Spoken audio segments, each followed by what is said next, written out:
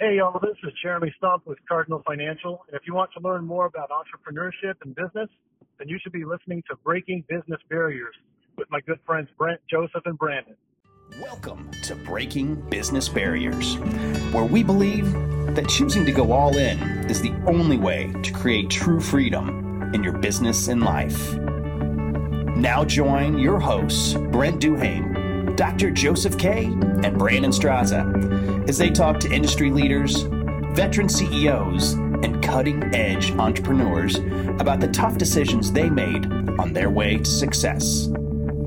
This is Breaking Business Barriers. Welcome to another episode of Breaking Business Barriers. I am your co-host, Brandon Straza, the Real Naked Agent, along with Dr. Joseph K. And Brent Duhame. And today we've got a good friend of ours, Jeremy Stump.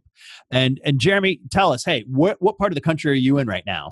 I'm in Colorado Springs, Colorado. And you are the VP Market Leader at Cardinal Financial. And if someone wants to find you on social media, where can they find you? For all the PG public consumption stuff. No, I'm just kidding. It's all that way.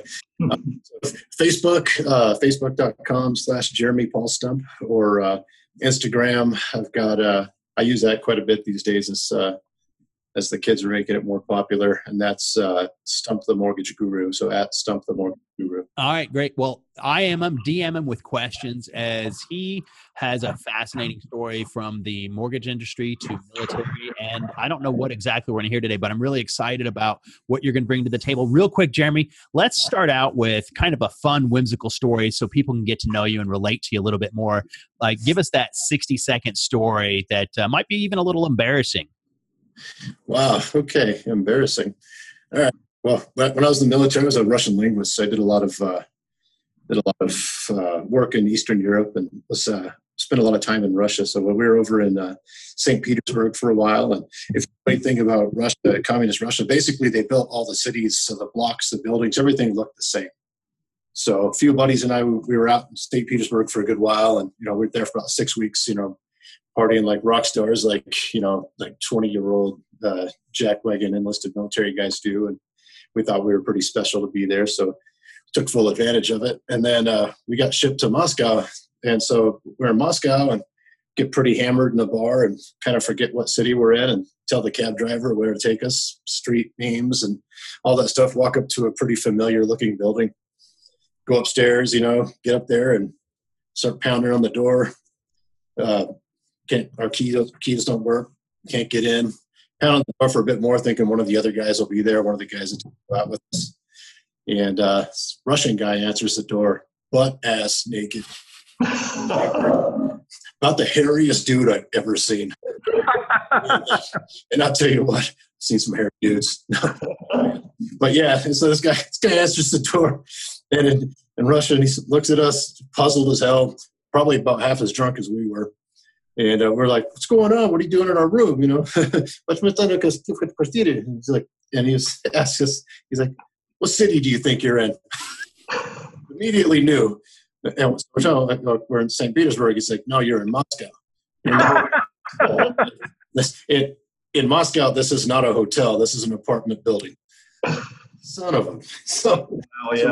So now we get back down to the street and there's no cab, of course, because it's residential. So there's no cabs, nobody around. So we're basically just stumbling drunk around Moscow till we jump on a cab, make our way back to our hotel. And now it's like 5 hours later. Just in time for an official breakfast where I'm interpreting. Oh, Wow. I'm falling asleep into a glass of vodka like this.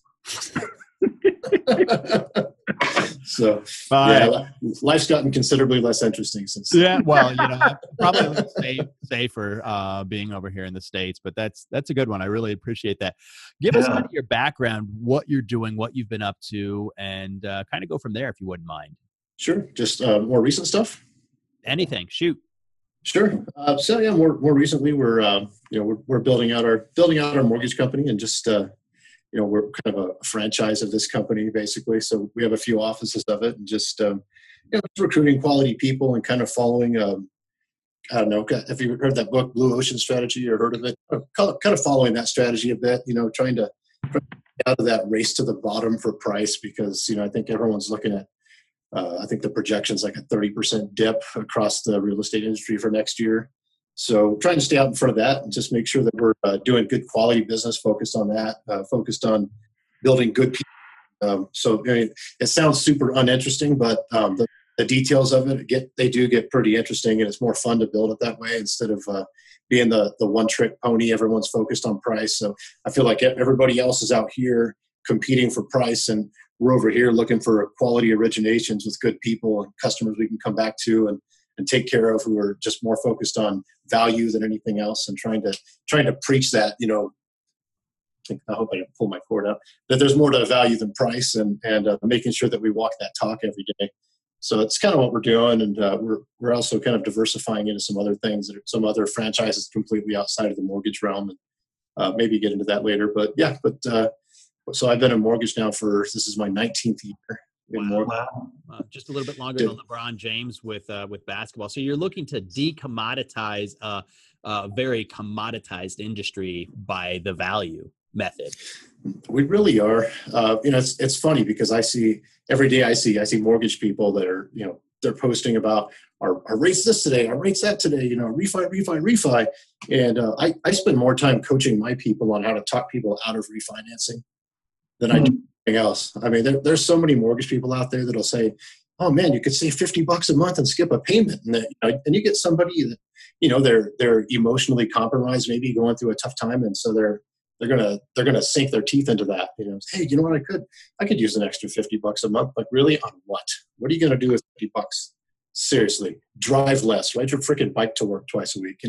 Do something responsible. Don't refinance. Spend $5,000 to save $50 a month and start over in your mortgage. This doesn't make any sense. So trying to help people make better business decisions and look at their real estate investment, even their primary residence, as more of an investment and a tool that they should really use sparingly and not keep churning and recycling mortgages over and over again. So focus on the purchase side and the investment side of things, and only refinancing when it just makes really, really good sense and their plan to really look at someone's what their goals are for the next 5, 10 years and so on, and not just trying to get some temporary payment relief in the next 6 months.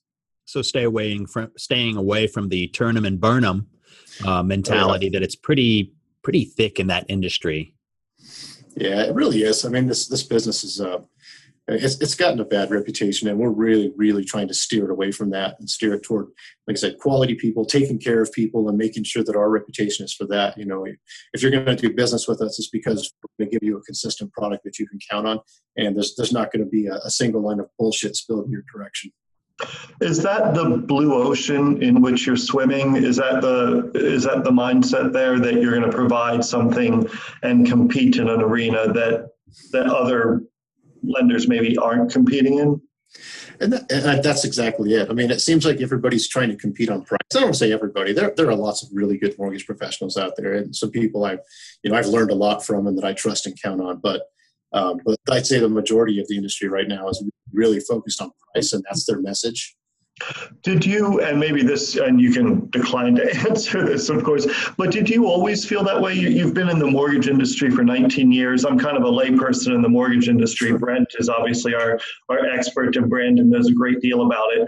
But from a layperson's perspective, I'm curious, did you walk into the mortgage industry, I guess it'd be around the year 2000, thinking, this is my thing, I'm going to go with this? Or did something happen along the way that made you reprioritize this as a goal? I think I did it. I did it more intuitively to begin with. I think when I first started in mortgage, I didn't know there was a T in the word, right? So I came in fresh out of the military. I was hurt pretty bad in a pretty bad accident in Kosovo, so I couldn't walk. So I couldn't continue on what I was doing in the military. So I kind of stumbled into the mortgage business. A buddy of mine, his dad owns a mortgage company, still does actually. And they brought me on, gave me a shot, put me through a quick, I think it was a 2-week training program, which is probably more than most people get nowadays, I should say. I mean, really. But they put us through a pretty intense training, and it was a lot of kind of the opposite of what we try to teach people now. They really, really focused on refi business. And I mean, in my opinion, they were trying to get as many one-time customers as they could, basically. They would really pride themselves on, hey, and I'll probably going to upset some people when I say this, but how much can you charge on a single transaction? That was kind of your badge of honor. And what could you get away with charging people? And I really didn't feel good about it. And all the fulfillment I got from my job in the military, I really, really loved it. I would have stayed in forever, honestly. I didn't feel that when I first came in. So about 6 months in, I actually quit the mortgage business. Like, I can't do this. People come to me with a good faith estimate. It's not, they don't use that anymore, but it's a form showing all your fees and charges and rates. And someone would tell me, hey, I got this quote from someone else. And I'd bring it to my manager, and my manager's like, they're full of shit, Stump, learn to sell. I'm like, all right, I guess I'm a weak salesperson. So I go back and tell them, like, no way, man, that's not true. This is BS. They're never going to close you on that. And then they close it, and they bring it back to me. Hey, I closed at this, and made a liar out of me. And I really didn't like that feeling very much. So I left the mortgage business. I took a contracting job in Israel for a year. Worked over there with IDF, and about 6 months into that, I realized, and it was a 1-year commitment, I realized that I didn't like getting shot at anymore, and I liked coming home to my kids. So all those years of badassery were behind me, and I just didn't have that desire to participate in that anymore. So I decided I was going to spend the next few months while I was over there, really focus on what I would be doing when I got back. And so I really thought about a lot of the stories about people that we really did manage to help, even if we charged them too much. How much did we help them?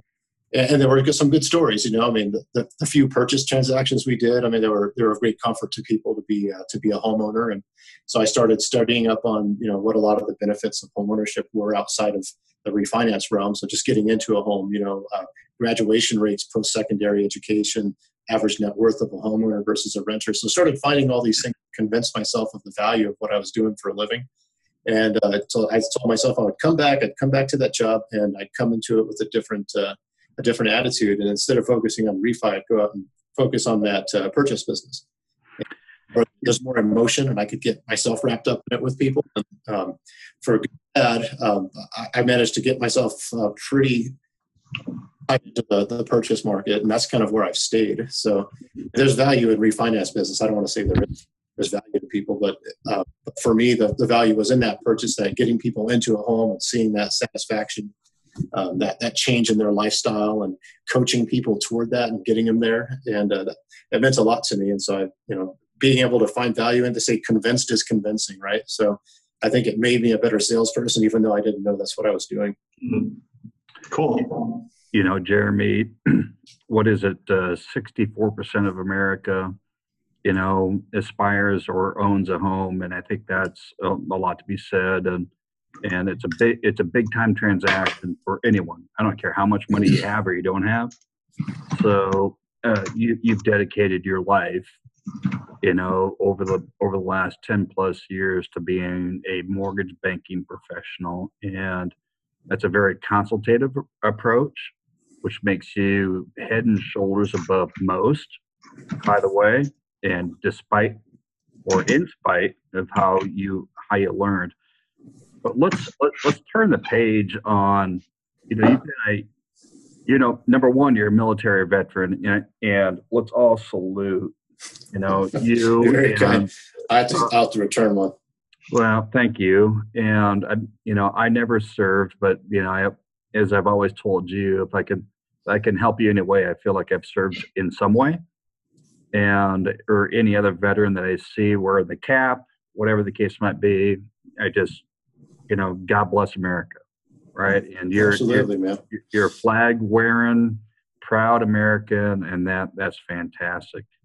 But I've got two questions for you. So one, and it leads into the other, is you lead a group of people today.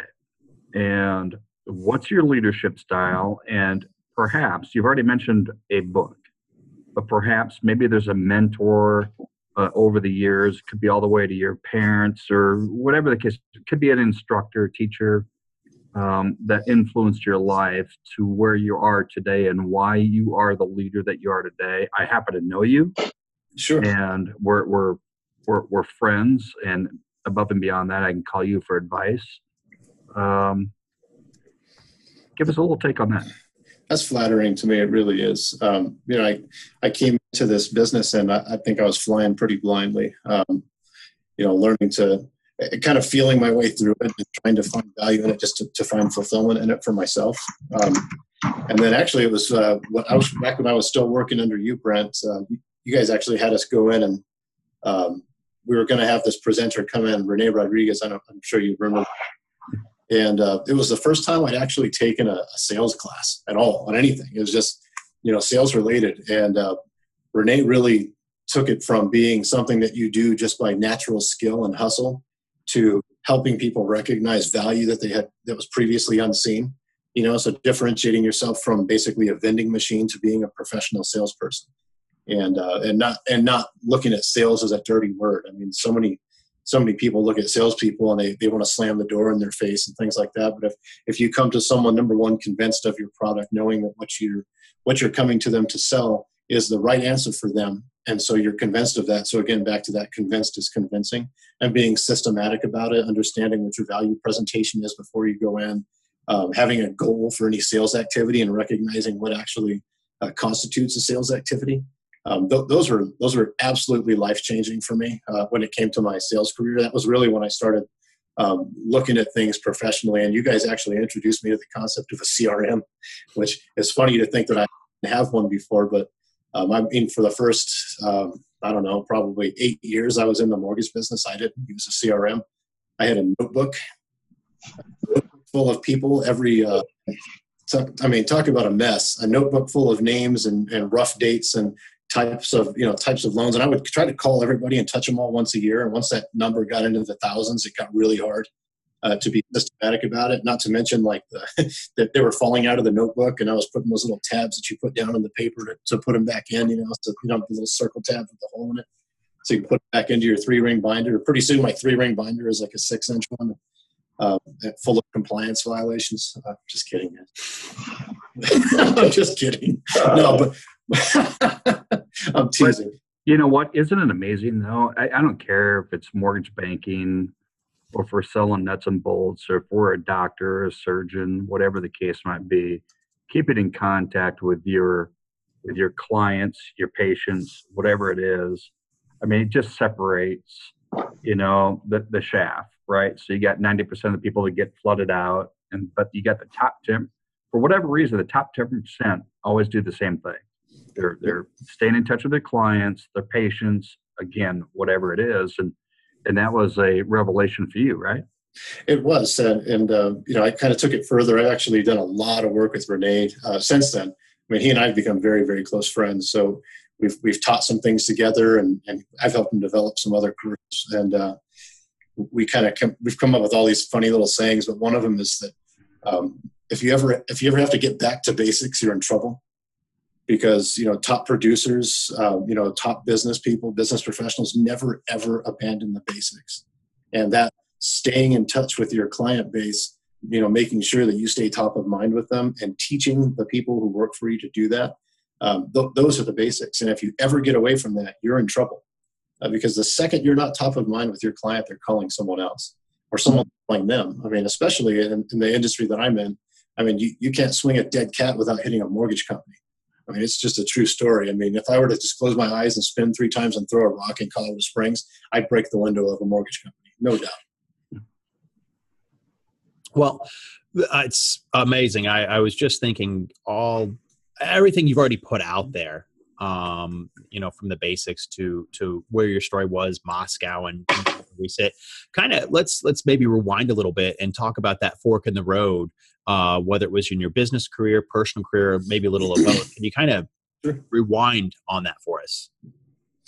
Yeah, I mean, I think the biggest fork in the road, obviously, that getting some actual training was a huge part of it.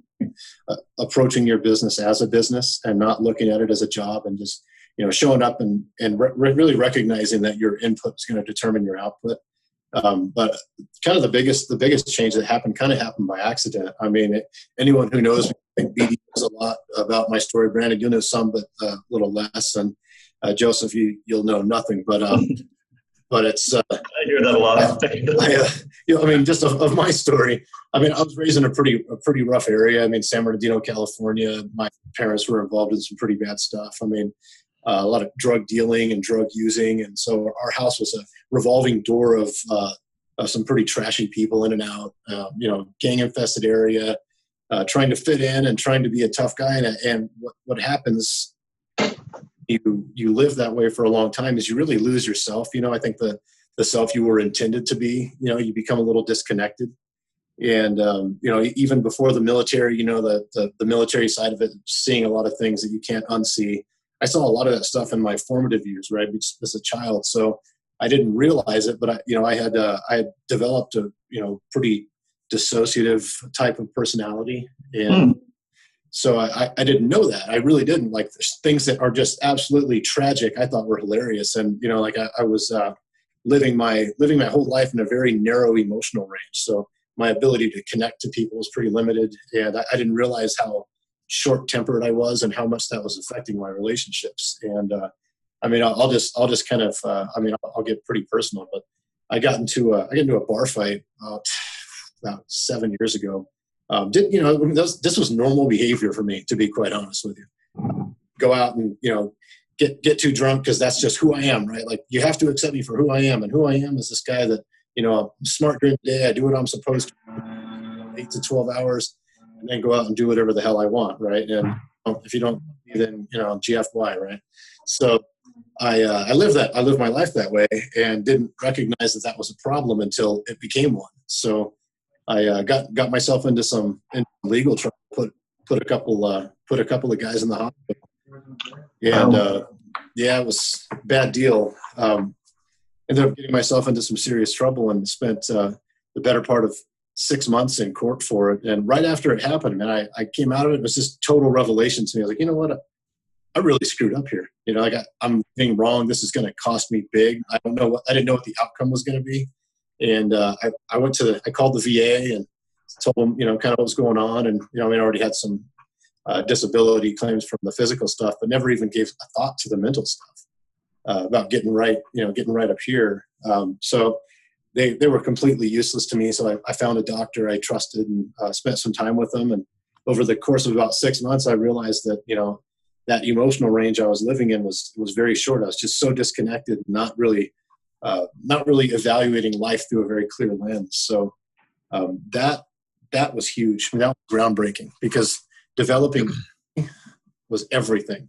It literally, it helped me make better hires, being empathetic, listening to someone, not listening to respond, but listening to understand. That was huge, groundbreaking. It really, really has been. Sorry, Brent. So Jeremy, those of us who really care, we look at this stuff and we read about it and we see it in the media, and and we all have friends that have served, which is a blessing.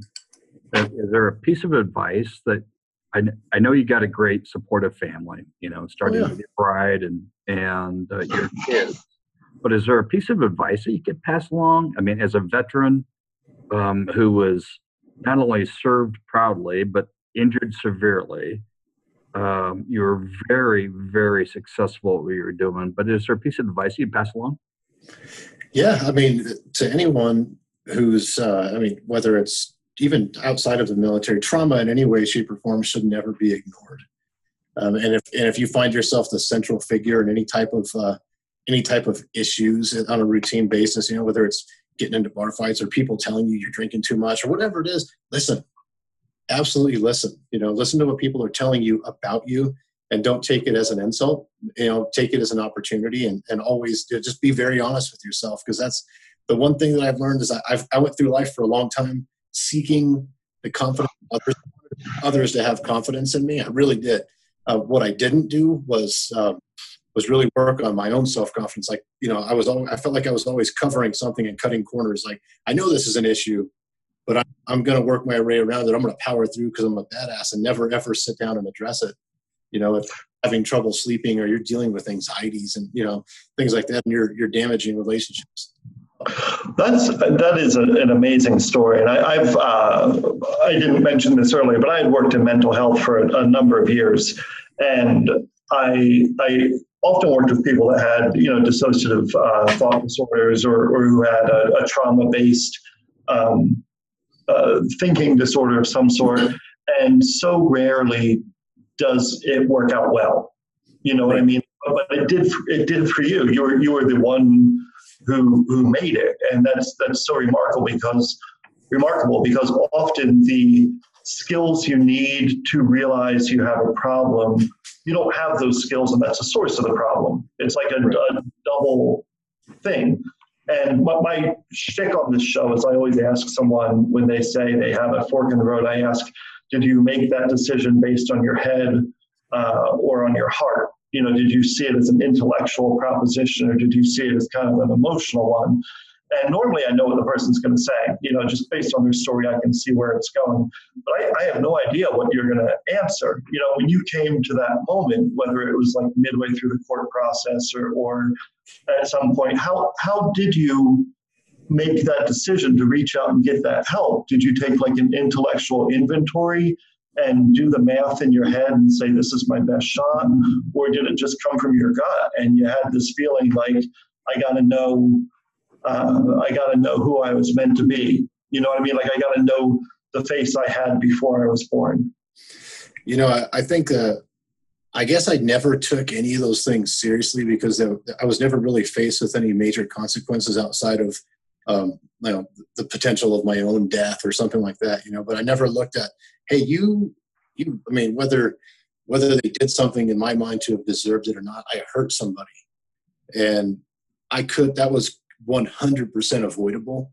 And that state of mind that I was in, I didn't see it that way. I'm like, no, they said these things and they got in my face. So now they need to get punched right. So that's not, number one, it's not true. It's not normal. I saw how upset my wife was, and I saw that, you know, the impact that it was about to have on my career. And it was life-changing. It really was. In that moment, I kind of like you said, the mental inventory, you know, I weighed the enormous cost that I was about to face, whether it was going to be, you know, a tremendous amount of jail time or whether it was, you know, paying. And I paid for surgeries and time off work and all this restitution. I spent a month in jail. And then I actually had to give up my mortgage license for a year while I was on a deferred sentence for a felony assault, which no one told me that was going to be the outcome either. The attorneys didn't know. No one knew. The state told me. And the lady at the state enforcement agency, she was really kind. You know, she was like, look, I'm sure that no one told you this, but this is the true outcome of what's going on here. While you're on a deferred sentence for a felony, whether it's assault or anything else, you cannot hold a mortgage license. So I had to exit what had been my career as a producer, a loan officer, that consultative, get in front of people and do a good job for them person. And I couldn't do that anymore. At least for a whole year, I had to stop. So I finished that deferred sentence. In the interim, I went out and focused on the sales side of things, and while I was also focusing on my mental health and kind of learning my story. And it went from my story being something that I never wanted to tell, and I didn't think it was of consequence at all. Say, like, don't tell this story because, you know, it's going to make people think that there's some weakness in it. And one thing I've learned is that there's tremendous power in your story. If you took it and turned it into something good, then it's powerful. And because it can teach people, anything that can teach people, you know, learn from others' mistakes, right? Don't do it yourself. You know, that I made some massive mistakes. And I'd say the main one was ignoring my mental health and not recognizing it as a problem and thinking that all that dumb shit I was doing was cute. It wasn't cute. Cute at all. And it could have been very costly. So one of the corners that I turned during that was actually kind of by accident. Was I had to hire somebody. So I was still managing. I had to hire somebody, a licensed loan officer, to go out and do loans for me. So I could go out and get them, but I couldn't talk to the clients, and I couldn't do any of the licensed activities. So all I could do was be a raw, front man salesperson. Couldn't talk numbers with anybody. Couldn't talk products. I had to let go of major pieces of this business. I had a hard time as a loan officer letting go to the next step in the phase, the next phase in the business, which was the processing part where someone verifies employment and all that. I had a hard time letting go before. So now having to let go of all of it and trust my client in the hands of somebody else. So I had to take somebody and teach them and train them to do it the way that I would, and then let that person go do those things and trust them to do it. And that's been kind of the cornerstone of how we've built our business into, from a business that fed one guy to now a business that feeds, a couple dozen people out, who work with us and do a, pretty tremendous amount of business for the number of people we have. It's kind of impressive. By my own standard, if I could hire somebody that did the business that we're doing, even just in this local market, I'd be so impressed with that person. And I completely stumbled upon it by accident and dumb luck. And honestly, if those things hadn't happened, I'd probably still be happy just out writing loans and doing as many loans as I could, by myself, and my wife processing them, and just move right along. We're kind of accidentally created a team. Yeah, that's an amazing story, which people can really learn a lot from. And I think that if they have the opportunity, after hearing what you just said, reach out to Jeremy through social media, reach out to us, because we'd love to, introduce you to how he's doing what he's doing. Jeremy, if you had to go back to 18-year-old Jeremy and tell yourself or teach yourself one thing, what would that be? Oh man. I think if I could have, wow, double-edged sword. If I could go back and teach myself to be a little more empathetic, I think I would have skipped over a whole lot of mistakes. I wouldn't have damaged as many relationships as I had, I think, because your relationships are what make or break you in this world, not just in business, but in general. I mean, be the friend that you'd like people to have. I didn't see that. I mean, I wasn't out using people or anything. I've always been, pretty much a person who could be counted on. If I say I'm going to do it, I even give these little promise cards. If I make a promise to you, because my memory is not awesome because of brain injury, so I'll write it down and I'll give it to you, and I'll say, don't be afraid to remind me. And when I do it, bring it, give it back to me. Give me back my, my promise card. So I think if I could have valued relationships the way that I do now back then, I think that I'd be way better off. Whether I got hurt in the military and moved on, if I could have learned those things much earlier in life, I'd be way better off.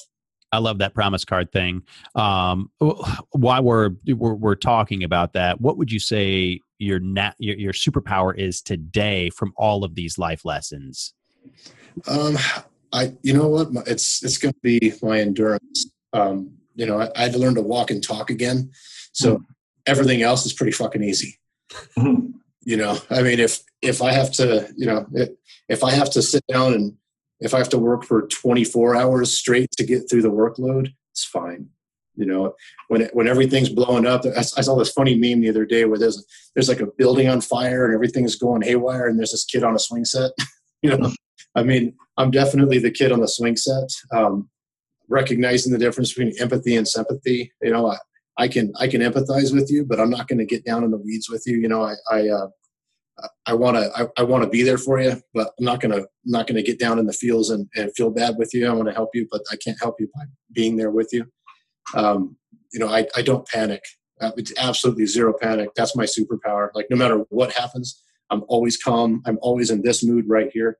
And that it's funny. I don't have that narrow emotional range anymore. Like, I definitely feel sadness and I definitely feel really high highs, but the stability I think the stability of my mood and my ability to never freak out, never panic, that is my superpower. And I can go for as long as I need to. I swear to God, you will not outwork me. How much, Jeremy, and this is great because we're going to have a lot of veterans listen to this and active military and folks that maybe only respect, that of those, like myself. I didn't serve. But how much did love come into part of where you are today? As being successful, I happen to know your support cast, or at least some of them. How much of that is part of your recipe? Oh, it's huge. I mean, wanting to be a person that those people can be proud of. I mean, if you don't love them, you're not going to feel that. That's huge. I mean, my wife, I can't imagine. I mean, I think that I'm a stable personality. There's probably no more reliable human being on the planet than my wife. And she loves in a way that's just amazing. And she amazes me constantly. So, to make sure that I'm doing things that are going to make her proud, and to do things that are going to bring the fulfillment to our life together, so I don't do anything where she's out here miles and miles ahead of me as a human being, and I'm out there lagging behind and she's waiting for me. That's huge. I mean, that's my why. I mean, as often, I think people overuse that, that this is my why, speak from your why.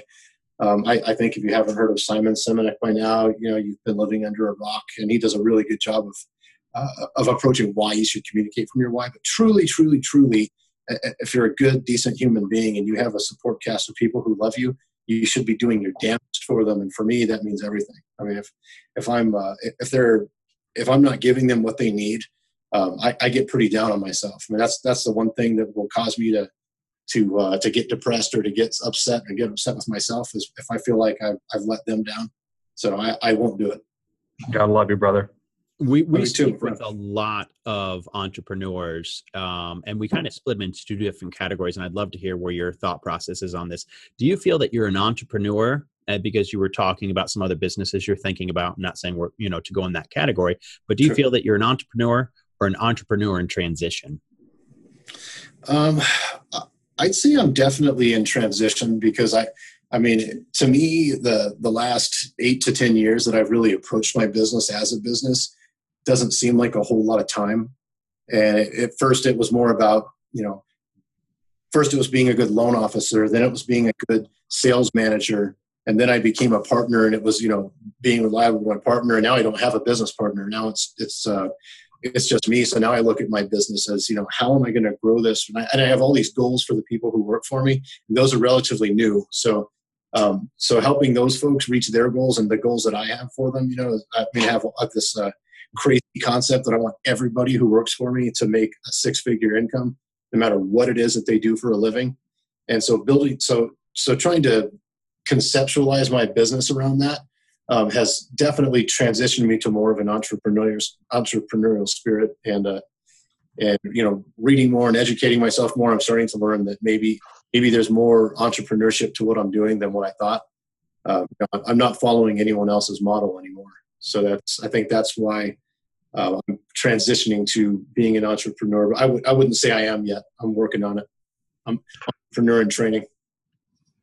I always love doing these, because I'm always inspired and surprised by what I hear. But your stories, it really resonates with me. There's a lot to it, and what I admire most about what you've said is, obviously you have a lot of physical strength and now emotional strength, but it seems like you had such an intellectual clarity when you were making those decisions. And I'm a big believer in mindfulness and being mindful and intentional in my actions.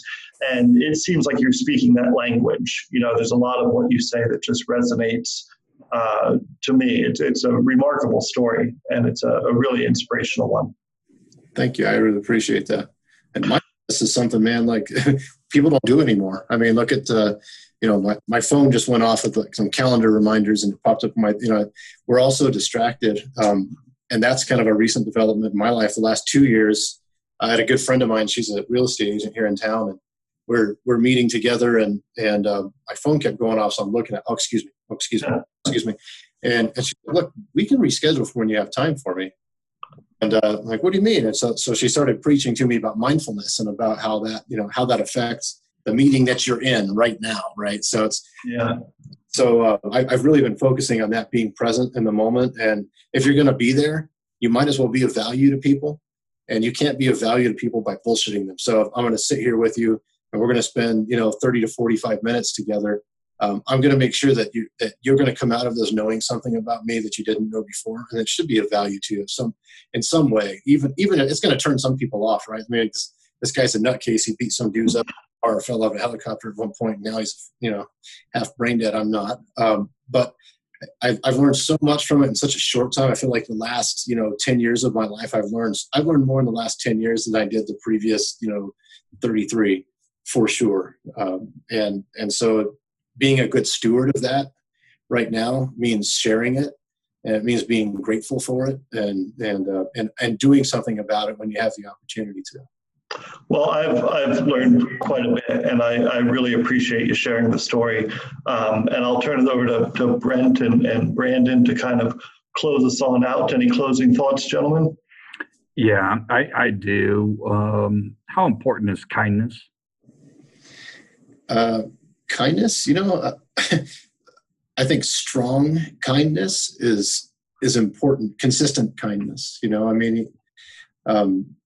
it's it's human decency embodied, really. I mean, everyone has value, whether you have a religious basis for that thought, or you just have that, that basic humanist concept that everyone has value and that every life has a story. Again, I haven't always been the kindest human being. I'll be the first to admit that. I have learned through this process of gaining empathy that you never know why someone is in the position they are or why they respond to you the way they do.